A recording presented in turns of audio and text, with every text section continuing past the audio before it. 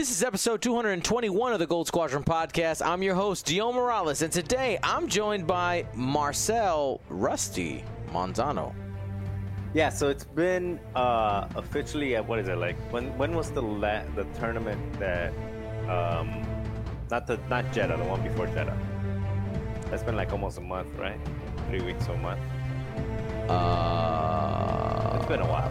It's been a while, yeah. So that's the last time I even turned on tabletop. So I'm feeling really rusty. So well, rusty. I mean, you were moving and all the other stuff, so it's gonna be understandable. Still rusty. Who else are we joined by? That's it. That's it. At least for right now. That's it. It is just me and Marcel today hanging out. I'm trying to get a cool view for our people at home, trying to see if we can maybe figure something out here. That looks all right. Let's see. We'll max this out, and we'll slide it over. There you go. Oh. All right. Cool. So, we will be taking you on your audio journey today and talking about the things that we're going to talk about, which are, first, episode 3 of Gold Squadron Paint Wars comes out tomorrow, Tuesday, August 10th at 7 p.m. Central. Make sure that you're in the chat talking to me and anybody else in the crew who's going to be there. I will be there in the premiere chat. You can already you can type exclamation point PW or click the link in the description below and be ready. Click the reminder so that you know what's going on. As for what is the ship and what is the prompt, you're just going to have to go find that out for yourself. I did reveal it over the weekend. The ship, I gave clues about the ship and I revealed the prompt, but you can see right now on YouTube that the prompt is Mordor. Oh, is that the prompt, Mordor? Yeah. So, I'm not, in a very selfish question, I'm not exempt from like trying to win those, right? Because I know usually like the rigged hashtag, like I get it, right? But I was like really hoping I won either Evans or like one of those. Like I was like, I want that. But no, it's fair. It's fair. Right. Like like T-shirts and stuff like that. Yeah. I'll pass those on. But I think I got a couple. The big prizes, I ain't gonna do you like that. Hashtag rigged or not. Yeah, all right. Yeah. They have no way to prove it. They got no way to prove it. No. I mean, they don't know what slides under the door. That's right. Yeah. It just found its way there. Alrighty, so that's happening, and then this last weekend we had the Jeddah Galactic Championship qualifier. So if you were watching, we had a bunch of players. There was 190 something people signed up. I think we ended up with about 170 people actually playing. Which was great. And AMG released some new spoilers for a couple of pilots, so we're going to be talking about those first. But before we jump into that, I want to remind you that our podcast episodes are brought to you by our GSP patrons. Becoming a patron makes you a part of the largest group of supporters that GSP has. Patrons have access to patron-only channels on our Discord, and depending on what level you are, you get quarterly gifts. The next wave comes out in a few months, and it features Shadow Squadron, a set of Imperial pilots that you patrons get to choose. So go to patreon.com/Gold Squadron to become a patron today. And thank you to everybody who has already done that. Really, it does make a massive difference. Yeah. Make sure you throw William on there quick because he just jumped on because he still has the pillow face marks on the side. So before those pillow marks. All right, I'm gonna have to change scenes here real quick. Let's see. Well, yeah. Hold on. Is it a pillow or is it a couch? Were you sleeping on the bed or on the couch? You close your eyes for a moment and The moment lasts a little bit too long. A moment lasts forever. There's a song, some song like that, right? Anyway, you know what? Something super random I want to bring up as Will brings his sunlight, his eyes brighten. I watched an awesome movie this weekend. It's a cartoon. If you're into cartoons and you like musicals, on Netflix, this movie called Vivo. Okay? Vivo. It's awesome. 10 out of 10, 5 stars. Do recommend. Great music, awesome story. I cried several times. It was good for the soul. It was good for the soul. Would recommend. No, not Vivo Las Vegas. Get out of here, first time caller. Go to bed. Go to bed. Go to your room. Anywho, would recommend. But we're going to start by talking about those 2 new pilots that AMG released on their social media platforms today. So we're going to go ahead and we're going to start with Nightfall. Let me go ahead and switch screens so that everybody at home can see it. There it is, Nightfall. This is one of the they're both TIE Whispers that got revealed today. Though, I want to take a quick time out. If any of you are wondering about, let me rewind. We've talked several times that the bases that have been used in all the pictures don't have the Arc X that's required for the ships. Every post I've seen, people are out there asking, hey, have you noticed this? And AMG has just not responded to any of them. Like, I've been actively looking to see if maybe they've been like, oh, don't worry about it, or everything's gonna be okay. There hasn't been anything. So if you're wondering about that, if you ignore it long enough, the problem goes away. Right? That's how it works, right? That's how. I mean, ostriches are still not extinct, so right. There must be some truth to it. Well, we're going to go ahead and we're going to start here with Nightfall Initiative for the 709th Legion veteran. The ability, after you fully execute a maneuver or perform a boost action, each ship you moved through gains 2 jam tokens. Initial reactions. What are you thinking, Marcel? Of course, I'm loving it. I'm loving it, but also just make sure that people read it clearly before they start making their first builds. It's each ship, not each friendly, each enemy. That includes yourselves, not yourself, but your friendly ships as well. So you can double jam your friendly ships as well. However, as we'll find out later, that's not always a bad thing because some ships gain benefits from being jammed, which we'll learn later. And of course, just being able to move through a ship, jam it twice, or even land in front of it, and then boost past it, jam it, and then rotate backwards to still get your shots on target against the double jammed ship. Just a whole ton of shenanigans. And then, of course, if you add the configuration that gives you the ability to jam, you can run past something and then still jam something else. I mean, this is just gonna be a jam fest.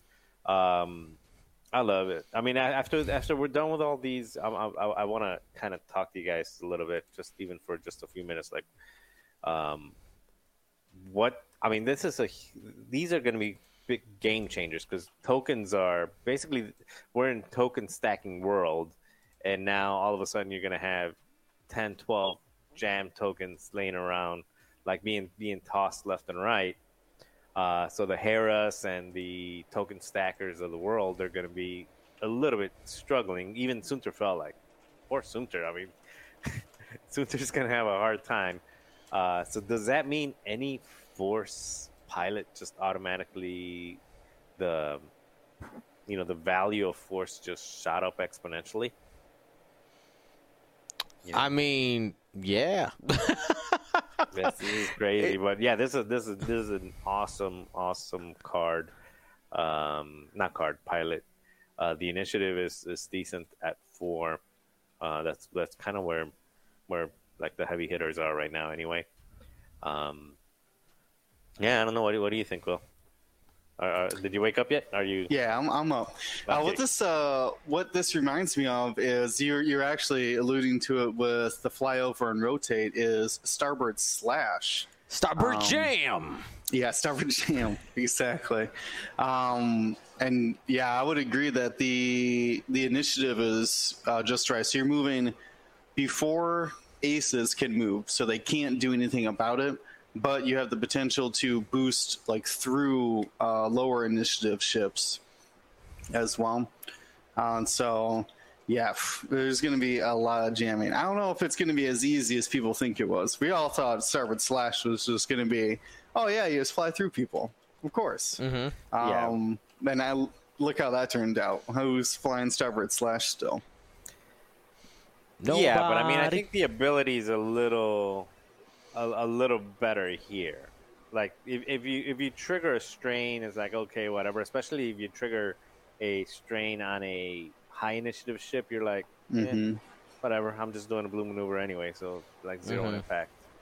The impact on this is much greater. I mean, double jam. That's 2 jams. That is fair. I mean, Vader if it said 1 jam. Yeah, like it'd be different.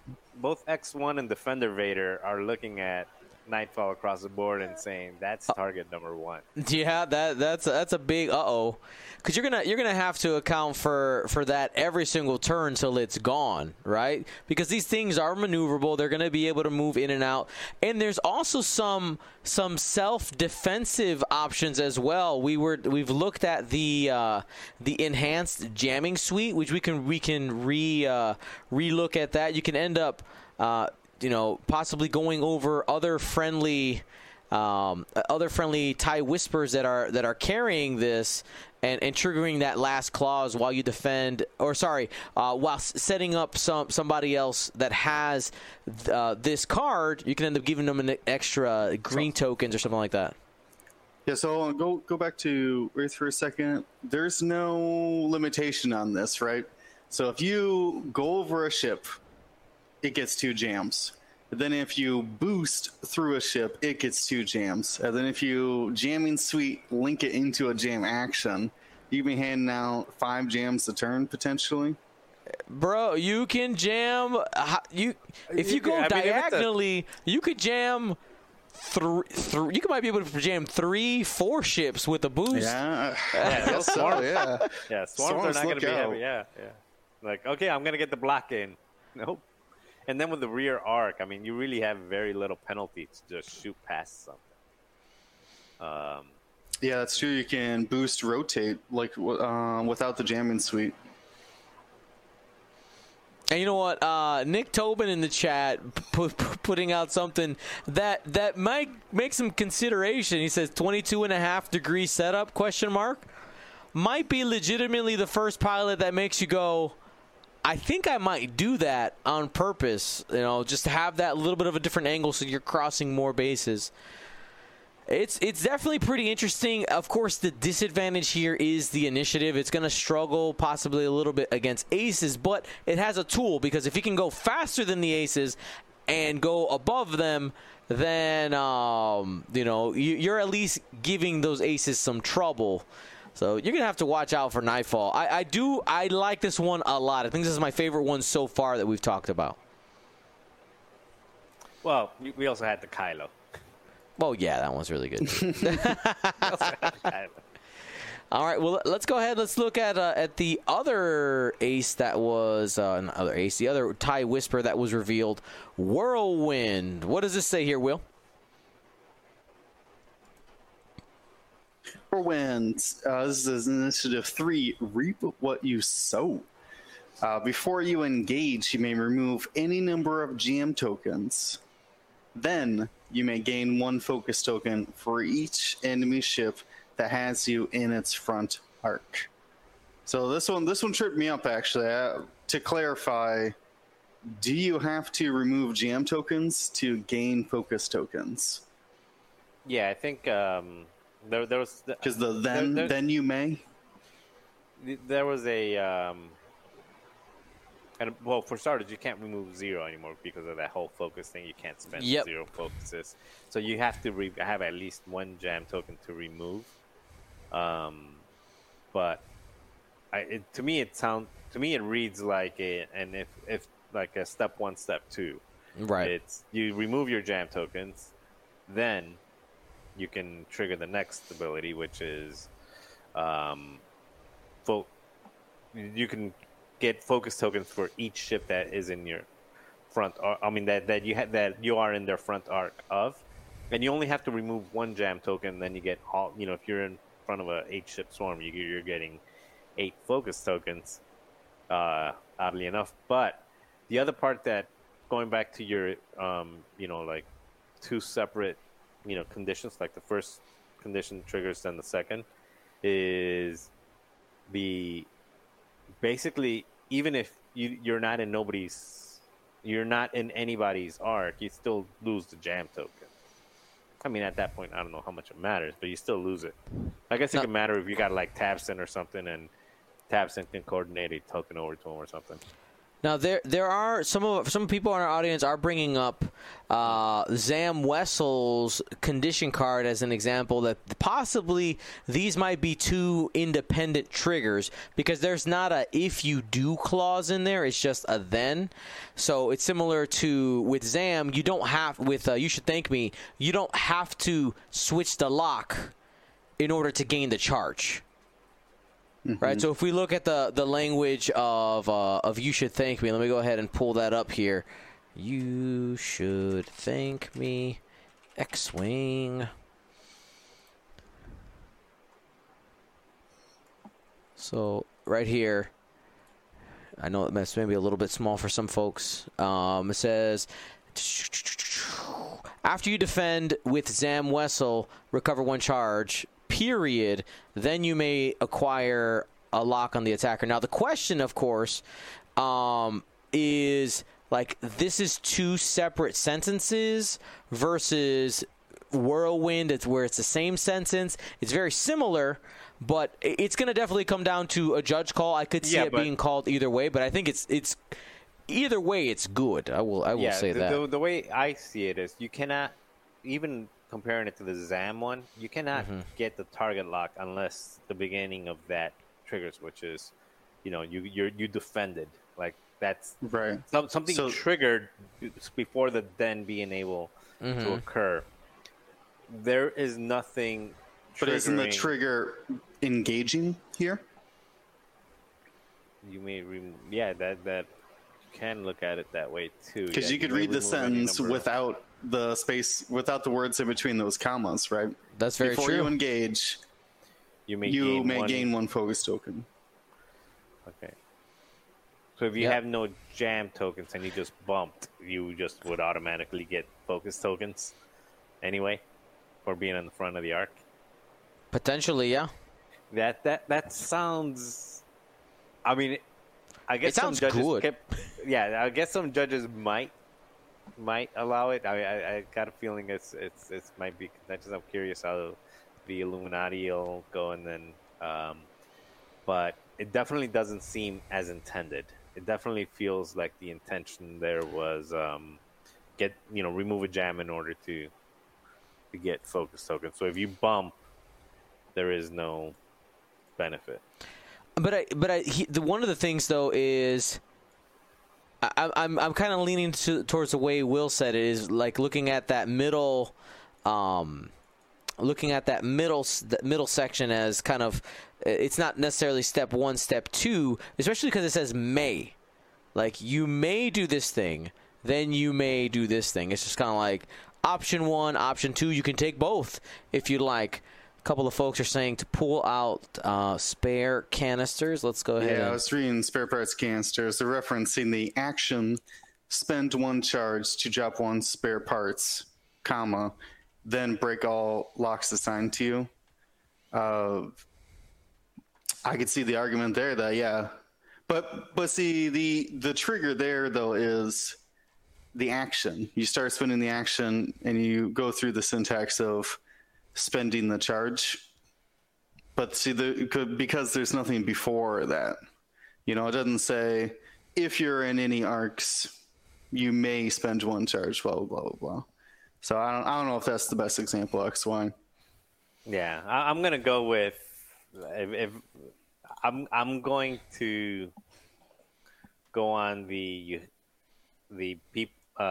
judges will allow it, like they'll allow if you bump and have nothing to still get the focus tokens, but that it may actually, you know, you can't even say it may be errata because it's not as intended, because the people who are interpreting whether it's intended or not are no longer there.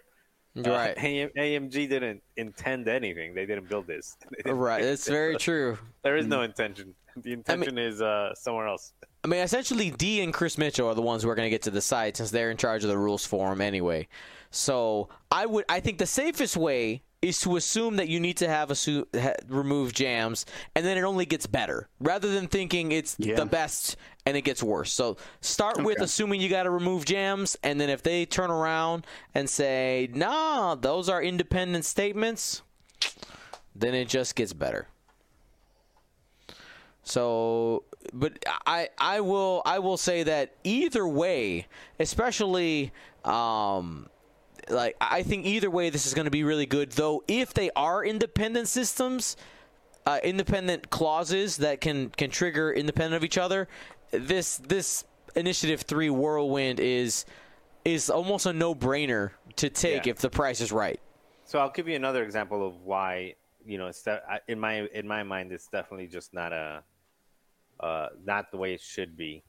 And if it is selected that you can, you know, that they're independent, that it should be errata, you can, because you're not having to get rid of a jam token means you're not jammed, which means you can move, evade, and then get a bunch of focus tokens. So now you're evade and focused, or you can move, target lock, and now you're target lock focused. So I mean, yeah, or you can. Yeah. So it just opens up things that you know are not intended. Like, you know, they did not want you to go move, you know, become a defender. Okay, I'm going to move, I'm going to evade, and then I'm going to get 5 focus tokens on top of that. Or I'm going to move, target lock, and get 2 or 3 focus tokens. I mean, even this with advanced optics already is guaranteeing 2 hits almost every time. And still having tokens for defense, especially against swarms. So, again, actually, one thing, right. Catherine Nexera did point out something, that the ability essentially could read, before you engage, you are Luke Skywalker. No, one force does not equal 1 focus. I know, you're better than Luke Skywalker. There's a significant difference between force and the other thing is, Luke has to be shot. This one doesn't. This one just has to be in those arcs, and it doesn't have to be in the firing arc. It's in your front base. So if you got a bow tie that's facing sideways, you're still getting those tokens. So you're not getting shot, but you're still picking up the focus tokens or token for it. So it's crazy good, and I hope that it's ruled that you need to have a jam in order to start the trigger. Sorry, Chunky Weevil. Did you see that one there, Will? Chunky Weevil says, before you engage, give significant opportunity to be initiative killed. I mean, yeah. I mean, it does only have 2 agility. That is the other thing, is defensively, it does only have 2 agility. It does. And you can also do something like, you know, it's not going to be flying by itself. It's a good candidate to take benefit from swarm tactics. Right. I was going to say, is this a swarm tactics person? You know, get midnight or get, like, you know, hollow. Quick draw? Whatever, quick draw. Just go joust this and quick draw together? Yeah, like, who do you want to shoot? That's true, yeah. The disadvantage here being that you do have to have engaged. So if you never reach that Initiative 3, it never happened. So, yeah, you see what you get. But also could be a candidate, I think, for, again, going back to the enhanced jamming suite, If you're just like, yeah, give me all the jams, I have the extra defense, and then you just shrug those off. Because I think that might have been the intent, is like making this one really work well with the enhanced jamming suite. It's like, jams, get rid of them, now I got focus. But we'll have to wait and see how that works out. I think at the very least it would be an interesting pilot. Should we cover the enhanced jamming suite again? They released a high def version of it, but so anybody who didn't see enhanced jamming suite, it is a configuration. It's real configuration real. With the text slot. TIE Whisper only gives you focus to jam, link to jam. These are all white, by the way. Focus to jam, barrel roll to jam, boost to jam, or just jam. And the ability says, while you jam, you can choose yourself or another ship. While you defend, if the attacker has no green tokens or there is a jammed ship in the attack arc, you may roll one additional defense die. I can't wait to fly this stuff, and I can't wait to not fly against this stuff. Like, flying against it is going to be painful. Yeah, well, the first ship to be like, all right, I get to play against false transponder codes. Come on and lock me. Bring the jams. Pump up the jam. Pump it up. I feel like this card is based off the GSP Space Jam event. Hey, you know what? It could have been Max's Brook, just like swan song to us. I'm going to believe that it is. This is for us, guys. Space Jam, right there. If you don't know what I'm talking about, our very first set of online events that we ran at the start of the pandemic was the Space Jam series. So that's what we're referring to. Alrighty. Some people in the chat saying, I'm scared. The suite is so good. It can be. It gives you a lot of options. I will say. It does give you a lot of options. Is it going to be the most optimal? I don't know. But it does give you options where you could end up jamming an enemy ship. You have a third die and a focus or something like that. You can make yourself a 3 agility ship with mods, but you can also, if you need that high ceiling, you jam yourself, and now you have 3 agility, but you probably don't have a token at that point. But if you need to roll 3 dice, you got the option there. Unless you're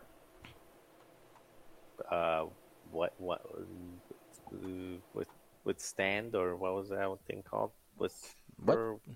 Nightstand. Whoa, what are you talking about? What ship were we just looking at? The last ship. Whirlwind?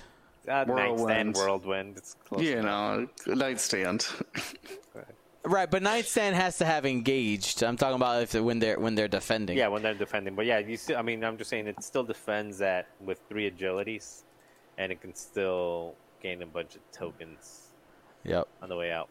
Mm-hmm. And Nightfall can set up all the jams as well, just like fly by. Because that's the thing. Depending on the cost of the enhanced jamming suite, you got somebody like Nightfall just going out and just sweeping the field with jam tokens, and all the whispers like, "Look, we're 3 agility ships now." I knew there was a night something. That's why I was thinking night. Whatever. Of course, yes. So those are the 2 cards. Excited to see how they come to fruition. Again, they are being released September 24th. Now, there's a couple of folks in our chat saying that AMG may have addressed the TIE Whisper base thing, but I'm waiting to actually get a link so that I can listen to AMG say it myself before we report that as fact. I have no idea. As of right now, we're going to call that speculation. But all the evidence I have seen personally says there needs to be some type of solution. We'll find out what it is when it comes. But we are jumping to this last weekend's event. It was pretty awesome. We had the Jeddah Galactic Championship qualifier, and it was popping off. There was a lot of people who were playing, and we are starting at the very top of the mountain to go over to go over these lists. We're going to break them down for you. If you didn't catch it, it is available for our Twitch subscribers to watch now live. And, of course, the videos will be going up on our YouTube channel in the next week or so. Let's go ahead and switch on over so that we can start breaking down some lists. All right. Marcel, you want to start with the champion? Yes, so the champion. So the champion is my formerly disowned friend. He's allowed to be my friend again. Andrew Durham. You guys might also know Andrew as the squid, the Leviathan, or whatever you want to call him, the Kraken. When we did the Wednesday night Gold Squadron match against the Kraken, Andrew was was autopiloting that thing, and he flew a list that William and I are very familiar with. It's Major Von Reg with Lone Wolf and Afterburners, and then Kylo Ren and the TIE Silencer with Supernatural Reflexes, Prime Thrusters, Proton Torpedoes, coming in at 188 points. The same list that Doug Howe has been flying during the XTC for Team USA. Yeah, and I believe Andrew, I heard the interview at the end, I believe Andrew said he was tapping into Doug's brain a little to see both the matches that he had recorded or that he saw on stream, plus just asking him questions about it. And yeah, I mean, it's not an easy list to fly for sure. It's actually, I also flew this for for the showdown. For the showdown, and my Von Reg survived like a whole 2 turns. Turns out he's not a good jouster. It turns, yeah. But, there you go. You corrected yourself. You continue. But you know, Andrew and Doug are way better at this, and the results prove it. Yeah, it's a super cool list. Kylo Ren with Supernatural Prime Thrusters is the most annoying ship to play against if you're not an I-6. Even if you're an I-6, it's still annoying. But yeah, it's just I don't know how it's not fun to play against, to chase it around, because you can't really catch it. So yeah, congratulations, Andrew. Good guy, well deserved, and happy for him. Alrighty, and then runner-up we had out of, by the way, Andrew Durham's out of Canada. Then out of Kentucky, we had Donald Williams. Go ahead and break it down, Will. All right, Donald Williams rocking 4 HMP gunships. They all have the repulsors lift stabilizers, allowing them to do that side slip maneuvers. Starts off with DGS 047. It's the one that gives you free locks when you attack, with Diamond Boron missiles, Zam Wessel, and probe droids. So really a support piece in here, because the HMPs have that networked aim. They really like having locks, as many locks as possible, and that's basically 047's job, is to get locks out there for the team. The rest of them are 2 Geonosian prototypes, with the MVPs that we had for Donald in his previous games on stream. Not so much the final. I don't think they ever made an appearance in the final, actually, which is why, like I said, he might have gotten second place.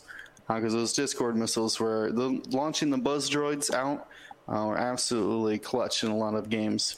The 2 Geonosians also have the Singed laser cannons for 3-dice guns at the front. Then rounding it out is a Bactoid drone. That's an Initiative 1 with concussion missiles, and K2B4. That's the relay that allows you to spend to calculate, to add and evade unless the opponent gains 1 strain token. So a little bit of defense there. And honestly, it's we saw a lot of variations on 4-inch HMPs in the top cut. But I think the perfect balance of utilizing the Discord missiles, having the extra support with 047 giving out locks with ZAM and the Dark One probe droids, and then I think all of the HMPs have been rocking the K2B4 for a little bit of defensive tech. And then, flew them mostly in formation. Had to break up a couple of times to find a better engagement. But yeah, Donald flew them very well. Even flew them this morning. He couldn't get enough of it. I was watching him on stream. He was still playing them for HMPs. He was riding high still. Hey, I mean, when you got a good thing, man, you just let it ride.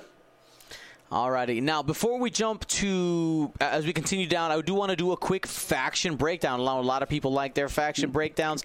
Here it is. You actually can see this chart as well as the full Jedha bracket on our website, goldsquadronpodcast.com, as well as the other events that we've had. Just go under the Galaxies 2021 section and go to Galaxies results. The newest event will always be on the top.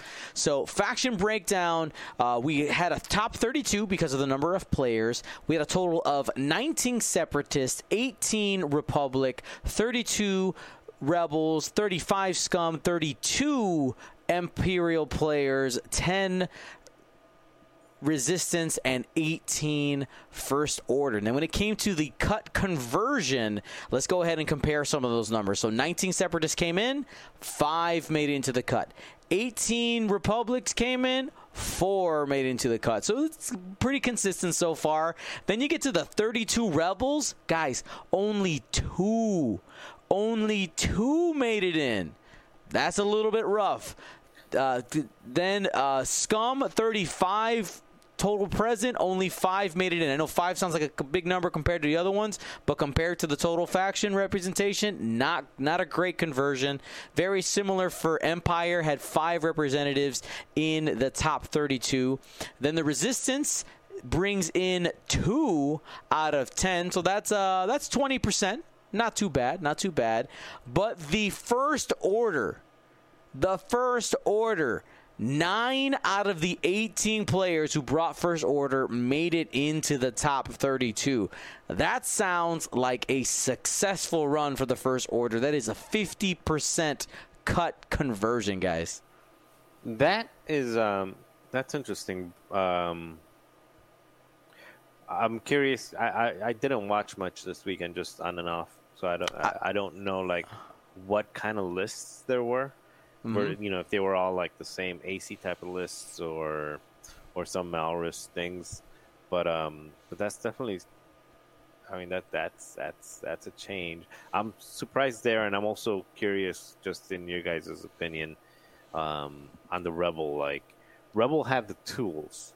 Mm-hmm. I mean, they have some of the best ships out there with those A-Wings now, and then some of the additional tools. I think probably.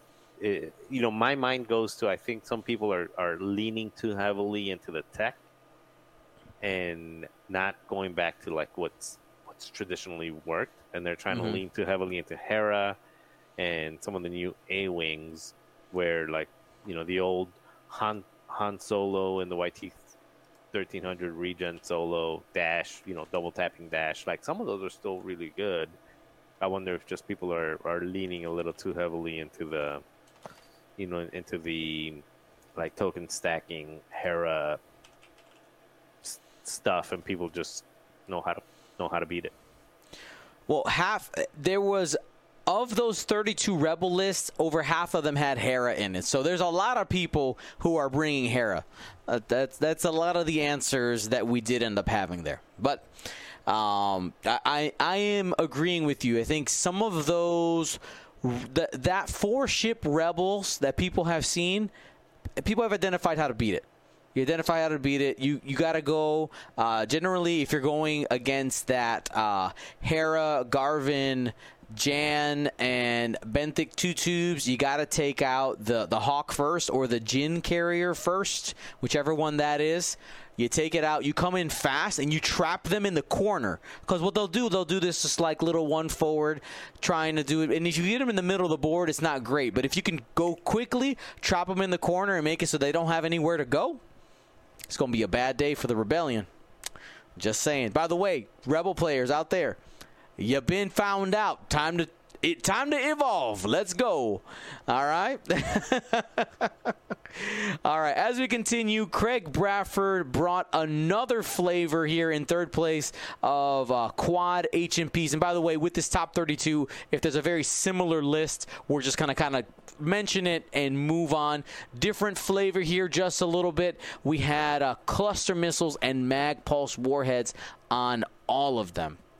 We continue to Clint Hewson in fourth place, bringing our first Republic list that we're going to talk about today. We had Obi-Wan Kenobi in the Delta 7 with R2 Astromech, that is a regen droid with Delta 7. Plo Koon with Patience and CLT, and Ahsoka Tano in the Delta 7 with the 7B configuration and R2 Astromech for regen. 191 points. This is just, you got two ships to punch out there with the 7B, and Plo Koon is out there, throwing out tokens and making sure to keep those weapons disabled off of their friendly ships so that they can be shooting at all times. I will say Clint has had a lot of experience with lists like this. Clint was playing this back in 2019, a very similar list where he was still flying 3 Jedi, so he had a lot of experience. Not surprised to see him as a player out of St. Louis, who's quite good. I believe he's one of the hosts on the Midwest Scrubs podcast. Check him out. All right, then we get Christopher Patrick, aka Crispy. What do we got here, Marcel? So we've got a Vader Defender with jamming beam, and then Death Rain with a lot of stuff: trajectory simulator, advanced proton torpedoes, diamond boron missiles, weapons system officer. Is that electro proton bombs? Are those like the 14-point bombs? And then I couldn't see the last one, but it's all thermal detonators. Thermal dets, yeah. And Death Rain is the one that gets to take actions when dropping bombs, I believe, right? Yep. Wow. I don't know TIE Defender and electro proton bombs. Was this top 4 or top 8? That would have been top 8 at this point. Top 8. It's still super impressive. I would love to have seen that electro proton bomb hit some stuff. Was it on stream, and did it trigger? It was the best bomb I've ever seen. Oh God! Okay, it was fantastic. I gotta watch it. I think it did 5 total shields and ionized 2 ships. Wow, pretty good. Top 8 game. Would recommend. It was very fun to watch. But yeah, we got to see TIE D Vader out there. Pretty awesome. Yeah. No, big ups to a lot of the people here. I mean, it seems like the list were pretty very, very cool. By the way, just want to point out another appearance of diamond boron missiles. If you're sleeping on that missile, it's good. Guys, it is good. Splash damage. You have a 3-die attack, especially if you're carrying around on a 2-die attack ship, and you have the potential for splash damage.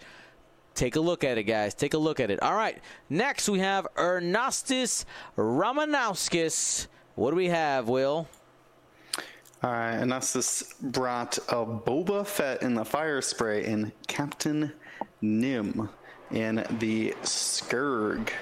Boba's got Fearless, Proxy Mines, Proton Bombs, False Transponder Codes, Hull Upgrade, Ablative Plating, and the Andrasta title. The Andrasta title gives you a reload and that second bomb slot. This way you get Proton Bombs and Proxy Mines. Normally reserved for only Eman, but not in this bombing list, it isn't. So you get the Ablative Plating as well, which allows you to believe the exact word is if you suffer a damage, you can spend one of its 2 charges to not suffer the damage on a friendly bomb. Only friendly there.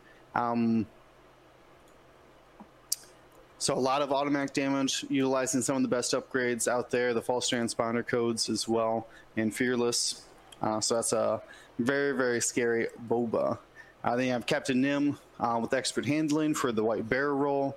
Ion cannon turret for the extra arc. Dengar says if you shoot and you either have to remove a green token or risk rolling a die, you can remove a green token on Dengar Gunner, right? Am I going crazy about that? Oh, you can, for sure. Yeah, it's either or. Yeah. But if you choose not to remove a green token, there's a chance for damage. That's right. Then all the bombs as well. You got seismic and proton bombs because both of them work with trajectory simulator given to the Skirk through the Havoc title, and of course has a hull upgrade as well. So man, I'm sad we didn't get Anestus on stream because this looks like a crazy build to work as well. It kind of reminds me of the Vader Death Rain, to be honest with you. I have one ship who just comes in, starts launching as many bombs as possible before they go out, and then you have a super thick in-game piece that just tries to solo the rest of the whatever's left for the opponent after all the bombs have dropped. So super cool to see. Yeah, Ernastus fought against Clint Hewson, that Republic list, in the top 8. I bet that would have been an awesome match to watch. We ended up we were on another one, but Clint had the 191 to Ernastus's 193. Oh man. Probably was a tough one for the Scum, but let's keep it moving here. Brian Barry Barter, another one of our top 8 competitors, brought your what you expect with the Rebels out there with Hera, the only Hera, Benthic, Garvin, and Kyle Katarn in the Hawk. The only changes here that are a little bit different, of course, Hera has vectored cannons, with a decision to bring it there to be able to have some answers out the back arc. One of the awkward things that can be an issue with Hera is getting shots and being in a safe place. So having that back arc can make a difference. We move down here. Cam Murray, Zam and Django, pretty standard build out there. Bidding all the way down to 189. That's the way it's loaded out. We have Zam with Dooku, thermal detonators, false transponders, and Django with Palpatine, thermal detonators, false transponders. Starting to show you what is important in this build. This is definitely Cam just trying to find the basement, the absolute basement. And I would say, now here's a question for you guys. If I was a Zamgo player and I'm trying to go even lower, what's the next thing you take off? Transponders. No, you switch out. You switch your Force user to Recon Specialist. What is that called now? Perceptive Copilot? Perceptive Copilot? Copilot? You mean the double focus? Yeah, the double focus. Oh, no. Because it only gives you a couple extra points, and it leaves you unmodded for... It leaves you unmodded when you boost and things like that. Boost, so I would shoot more. Yeah, I would. If you're gonna drop Palpatine, I would drop Palpatine in favor of Lone Wolf, so you can still at least retain some type of mod. What's the other crew member that's popular on that? Seasoned Navigator on Django? Yeah, Seasoned Navigator, but that's also 9 points. It's also a little on the pricey side. But yeah, you can if you throw in Lone Wolf on there, it gives you points to be able to keep the transponder codes. How much is Palpatine? 14? That sounds about expensive. Right. Yeah, so that gives you 9 points extra. That drops you at 180. So that lets you take something else with that Palpatine slot, or even some hull upgrade. You know, gotta love the hull make you unhappy. That's right. Yeah, Dooku is 10 points. Palpatine currently is 14. Yes. All right, so we'll keep going down here. Nicholas Duran brings us our next flavor of First Order. Take it, Marcel.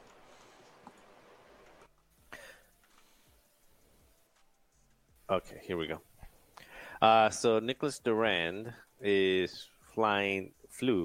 the Hollow with Proud Tradition, TN3465, that IFO with automated targeting priority, and then 3 Zeta Squadron survivors with actually one of them with automated target priority, ATP, and 2 of them with Special Forces gunner. So it's a 5-ship list. It's something we've seen before, but he's his own little variants. I think those Special Forces gunners bring a good amount of pop that other variants of the Hollow +4 don't bring. So, I don't think it's anything too unique. We've seen many versions of this before, and Hollow and other things is good. Yep. Yeah, we'd be doing a disservice to Ryan if we didn't mention that this is a hyperspace valid list. One of the few ones that made it into the cut and were still hyperspace in an extended event. That's right. That's right. Okay. And next we have one of our locals, Nick Tobin, making the top 16 with another flavor. Our second Rebels here. What do we got? Nick Brandt. So the same Hera, Garvin, and Kyan we've seen. This Garvin's loaded up with Selfless and R2 Astromech. So you get weapons disabled for some shields back to be able to protect your friends with the Selfless. Kyle built out as normal, Jenner, Soap, Moldy Crow. But the twist here, though, instead of taking Benthic or another person who is like generating focuses, it's a Rogue Squadron E-Wing with fire control system and R3. Being able to take 2 long-range locks and then have rerolls with fire control system. And honestly, I think this is what the Heratani lists need. And they need a ship that could actually benefit from all of this support from Hera and the different focus actions and things, and be able to push into the end game.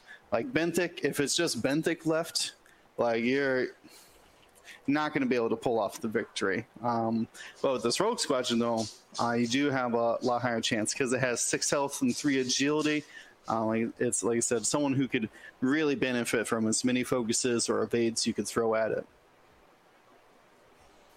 And it's a false transponder nightmare.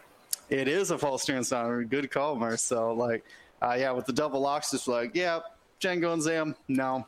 You guys don't have locked or those false transponder codes anymore. Bosk, no, get out of here. So really like looking into the meta and finding a good control or a good piece that fits into there to help them progress through. And honestly, those false transponder codes have been maybe the reason why these Heratanis haven't been able to progress all the way into the cut, even though they get a lot of play.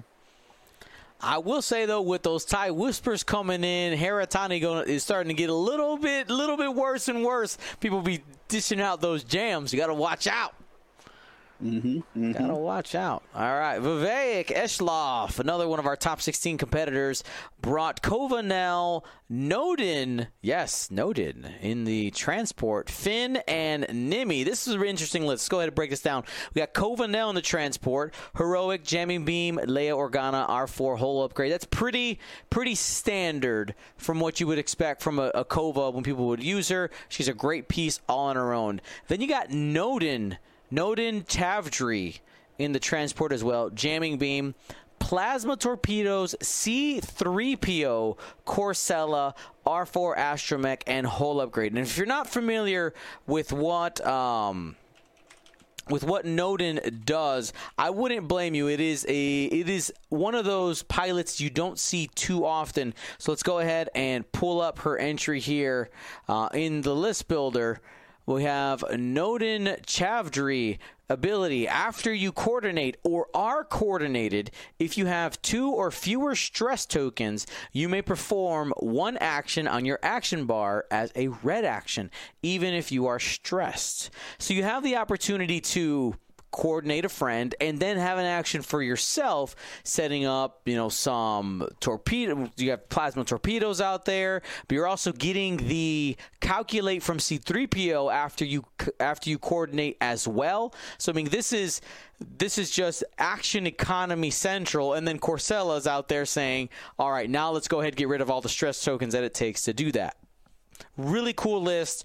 It is something that I've seen a couple people I know. A good friend of the show, Crazy Vulcan, has been a fan of Nodin for a while, and it is cool to see it actually progress here. Was also joined by Finn with Heroic and Automated Target Priority, and Nimi with just Jamming Beam and S-Foils. Alrighty. Next, we had Tara Devlin with a simple but effective list. What was that, Marcel?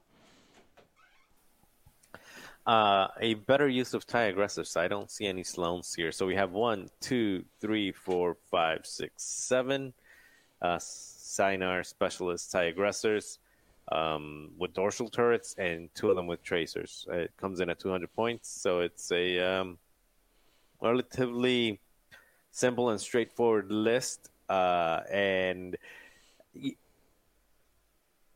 lot of people were saying that TIE aggressors are not good, and the only thing that makes them good is Sloan. But I think this year's, you get a ship that has 2 arcs and is cheap enough, 2 dice will put in some work. I mean, we've seen that with even the Trade Federation drones. Like, you don't need more than 2 dice, especially with those tracers. You can get double modded shots on those 2 dice. They'll put in work. And with 2 agility and 5 hull, right? I mean 5 total health. It's 3 and 2.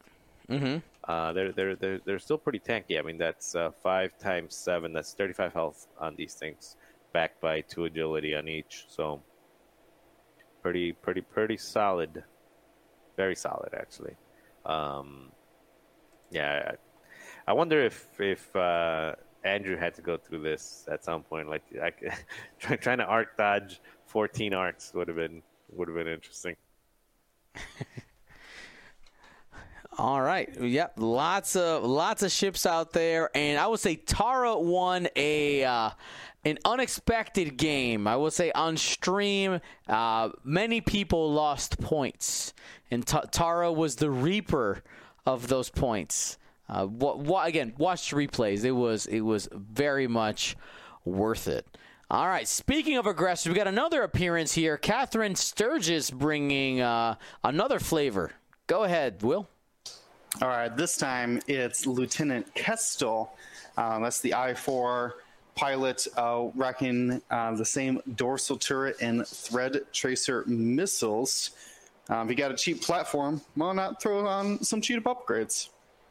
That I-4 is important here because that Kestel is supporting them 4 Saber Squadron Ace interceptors, all without maneuver. So you can give them target locks, which they normally cannot take. We normally see them maybe with like discipline or something like that. But this outmaneuver makes them hit hard. You like Wedge Antilles and the X-Wing. If you think he hits hard with his 3 attack power and ability, this list is bringing 4 of them. This sounds. I assume that they're not. Catherine's not jousting with this, right? Has some going over here, some going over here, and eventually these sabers will flank you and can really start putting in some heavy damage. Especially with that added thread tracer there. And Kestel's no slouch. Being able to cancel an opponent's dice before they modify them is very powerful, in my opinion. Gotta love it. Yeah, the quadruple outmaneuver is a flex for sure. I do like that. So no jousting there, making sure to try to catch that enemy off guard, keep them on their toes. We'll continue here. We got a couple more top 16 lists. Jonas Malapus bringing a Scum and Villainy squad. Sol Sixa, that is one of the H6 bombers with dorsal turret, Zam Wessel, Skilled Bombardier, and Proximity Mines. Remember, Skilled Bombardier allowing you to extend the range that you drop a bomb by 1. Zam Wessel, we all know where that is. Continuing here has Captain Justero with Dead Man Switch. Captain Justero is that Kirax fighter that is able to perform a bonus attack after an enemy ship takes damage not from an attack, such as like a bomb, or maybe from the ability of Tirani Kolda, one of the other ships in this list, with Snapshot, R5 TK, and Contraband Cybernetics. And of course, another deliverer of pain, Constable Zuvio in the Space Tug with Proximity Mines, Dead Man Switch, and Delayed Fuses. I will say we had Jonas on stream, had an absolutely amazing opening in their game. Absolutely amazing. Flew it exactly as you would expect and was able to really bring all 4 of those ships in to be a threat. Sol Sixa went down kind of fast, but the rest of the ships did end up doing a great job and doing their part.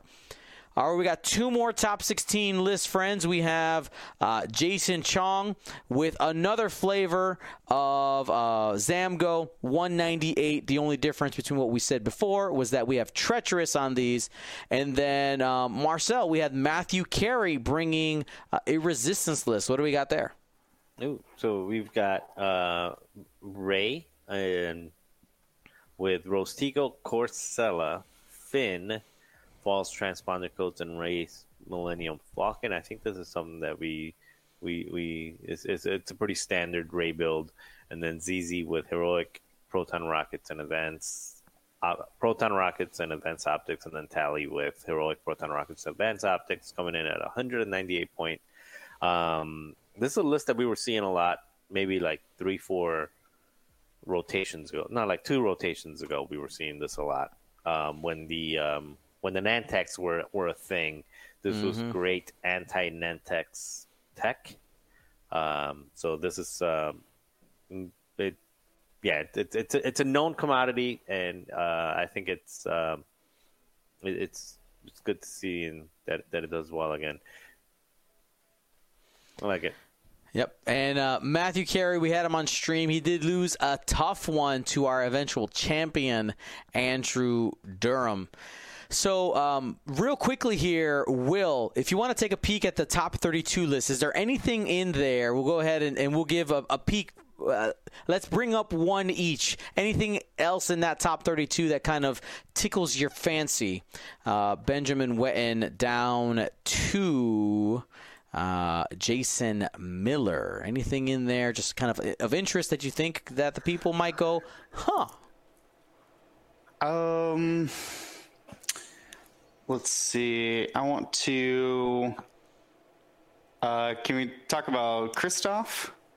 I think that's the one I'll go for. I might be stealing Marcel's thunder with this one, but I think it's a good example of taking a little bit of old school mixed with some new school.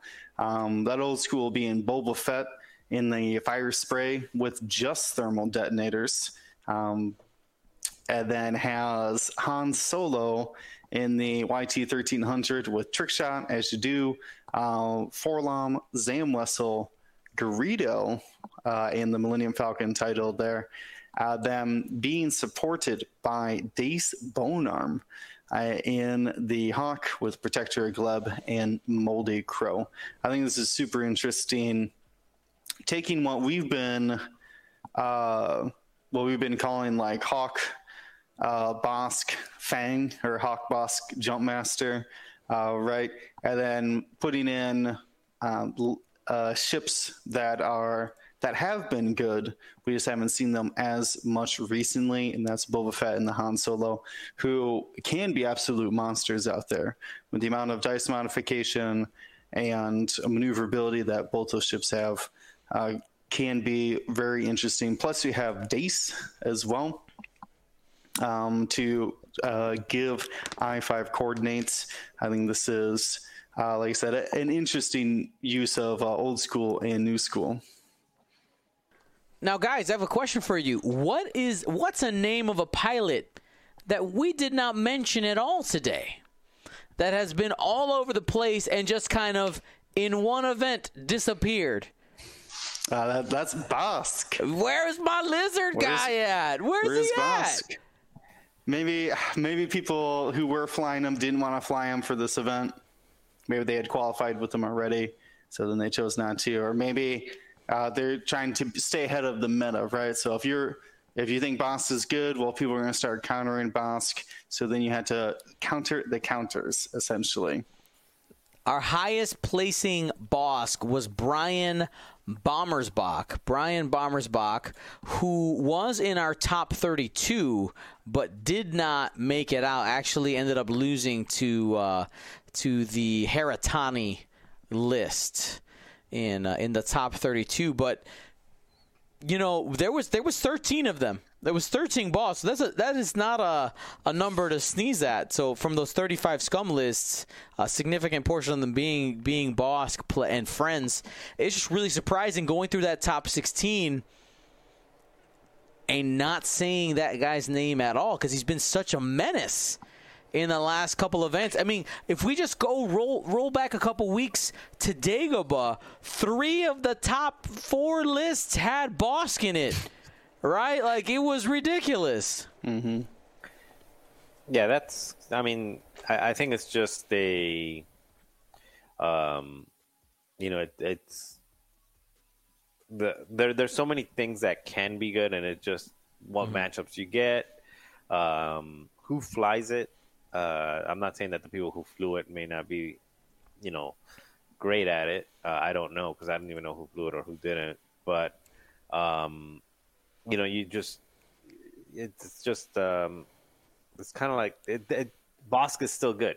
They're still like, just because he didn't make it far in this one does not take away Bossk +2 or Bossk +3 as being a completely destructive force. I mean, it's still a monster, and even if it loses, it doesn't go down without fighting. So looking at these lists and thinking forward to the next upcoming events, because we have a couple of things. You didn't give me mine. I'm sorry. Yeah, sorry. Go ahead. I forgot. Just put it at number 17. Number 17. Yeah, I mean, I wouldn't have said anything, but I think that one. Benjamin Wetton. Tri-Fighters. Yeah, just you got to give props again. Love it when ships that aren't making headlines before or aren't getting far in tournaments. People think like, oh, those ships are bad. You just got to find the right combination with them. You've got to find the right spices to make that gumbo soup around those ships. So it's Benjamin Wetton flying the Initiative 5 flak. I'm not even gonna try to pronounce this. I call it the Flaka. Tri-Fighters. Flaka. Wasn't I think it was like Aflac or something. Quack. Yeah, but you got Flak. It's called the Flaka. Flaka. Skinny. Flaka prototype droids. Yeah, so you got the I-5 Tri-Fighters with Treacherous, a Techno Union Bomber Hyena with Discord missiles and probe droids. And then you have a Bactoid prototype Hyena with Diamond Boron missiles. Turns out they're good. A Trade Federation drone with Discords and struts, and then a Trade Federation drone by itself at 200 points. 6 ships, so a fair amount of beef, and then you have 2 Initiative 5s with 3 attack dice and 3 agility. I mean, that's nothing to laugh at. That's still 2 Initiative 5 aces. where you have to deal with 4 other things on top of that. Yeah, it is. It was pretty cool to see them. We did get a game with them on stream. Check it out. It is pretty cool. Network calculations. It's good. It works. Having 3 dice helps as well.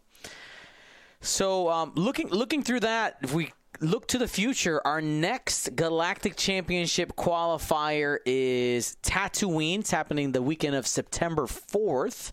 It is happening during the Cape Town, South Africa time zone, which for any kind of reference there, if you want to go Northern Hemisphere, that's the same time zone as Berlin, Germany, which actually we do have a Berlin, Germany event in a couple weeks as well. So our European friends, they will be covered. We got 2 events, and then we're going to be back on the Western Hemisphere during the Hoth Hyperspace qualifier. That's happening October 7th. So be on the lookout for there. Go to goldsquadronpodcast.com. Take a look. But yeah, we have a couple of events. I know Team USA, all the teams need to have their list locked in. Is it next week? You guys got to have it locked in? Yep, by this weekend. There you go. And we will be streaming. We are one of the streamers that's covering the XTC for the finals. It'll be 7 games. We'll be starting at something like 3 o'clock in the morning, United States time. Insert jab about it being a European tournament and trying to hold back Peru and the United States. Insert that here. I'm not creative enough. Singapore as well. Not only that, they came out with the tentative schedule for the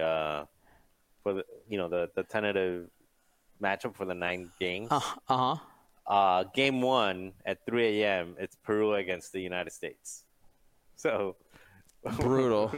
We're gonna have 2 sleep. I'm trying to see if I can get us to play like, hey, let's sneak the games in like Friday afternoon so we can wake up at 5 a.m. Yeah, can we do that? Can we just do that matchup? Yeah, after everybody else. We just got to find out, because you got to remember those streamers are going to be assigned to you guys. So I know. Yeah, that whole thing. But anywho. Should be fun. So make sure you guys stay tuned to Gold Squadron. We got a bunch of X-Wing action coming up. And, of course, like we mentioned at the top of the show, Gold Squadron Paint Wars coming in strong Tuesday night, 7 p.m. Make sure to tune in. Mordor is the prompt. I'm looking forward to seeing your guys' reaction to this episode. You know what? I want to bring up something. You ready? You want to spill some tea with me? You want to spill some tea?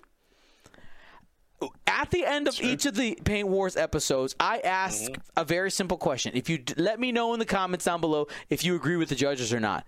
The people did not agree with the judges in episode 2. There was a lot of people who were like, They didn't. It was interesting.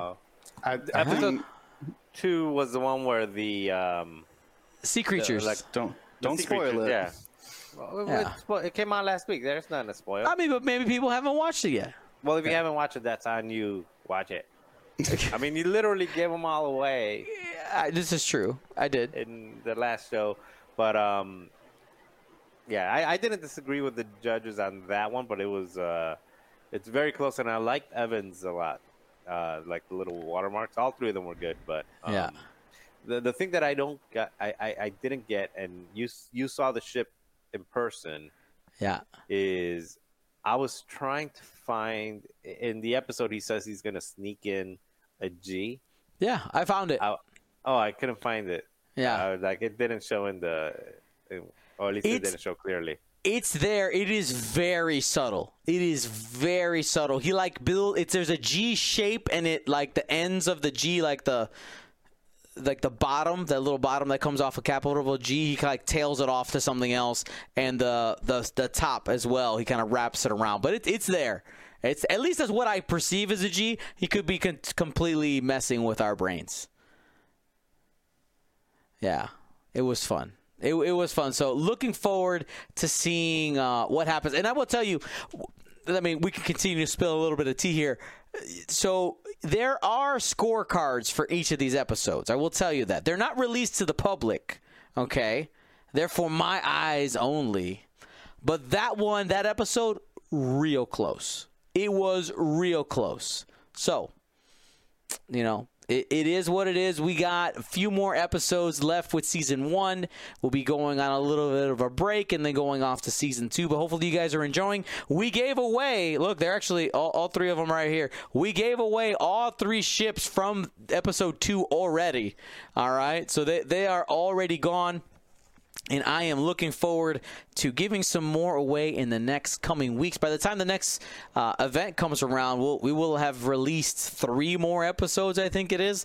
So plenty of cool things to be sending around the world for you guys who are watching. But before we log off for the night, Will, you got any shout-outs you want to give? Anything you want to say before we call it a night? No, just excited about XTC. Hoping that Team USA can pull it off. It's on my mind right now as we're preparing lists. So I think we got this. Might be a little jarring for people who can't wake up that early, but I think we got this though. A couple of us are gonna have pillow marks on our face. Mm-hmm. Yeah, we're gonna be fine. We're gonna be fine. I believe. Marcel, you got anything else to add? No, like I said, I've been kind of out of it. Even on the on our XTC Discord, both the main one and then the Team USA one, I've been kind of out of the loop and everything. But yeah, like I said, everything is done. We're finished with everything here, so now I can start focusing. Oh, and I started a new job on Monday, so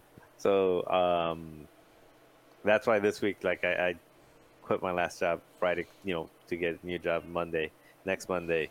So everything is tossing around, and then XTC unfortunately is a little bit lower in the in taking up mind space right now, but so what it'll jump back up. It'll jump back up, and it'll sneak back in. So it's not, yeah. What I'm hearing is you're hedging. What I'm hearing is hedging. By the way, for the finals, you sure? Are you sure? You know why I'm not hedging? Why? Because I performed worse than anyone. I went 3-3. And I stand by what I was saying, that you don't have to be great to when you run in a relay, you don't have to be the fastest person in the relay. You have to surround yourself and recruit the fastest people in the relay.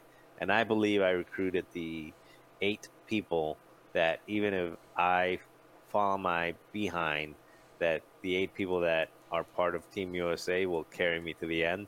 So I am 100% confident in Team USA. Even if I'm not fully there, Doug, William, Tommy, Kenny, Steve, all of them, Matt, they're going to carry me.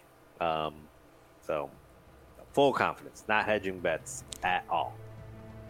Fantastic. Well, hopefully you enjoyed this episode of Gold Squadron Podcast. Remember, we stream every Monday, Wednesday, and Saturday here on our Twitch channel. So make sure to join us, subscribe, do all the things that we appreciate. And, of course, thank you to our patrons. You guys are the ones that make it all possible. So head over to patreon.com/Gold Squadron if you want to become a patron today. Get your hands on that Shadow Squadron loot. Thanks for watching. Be smart. Be safe.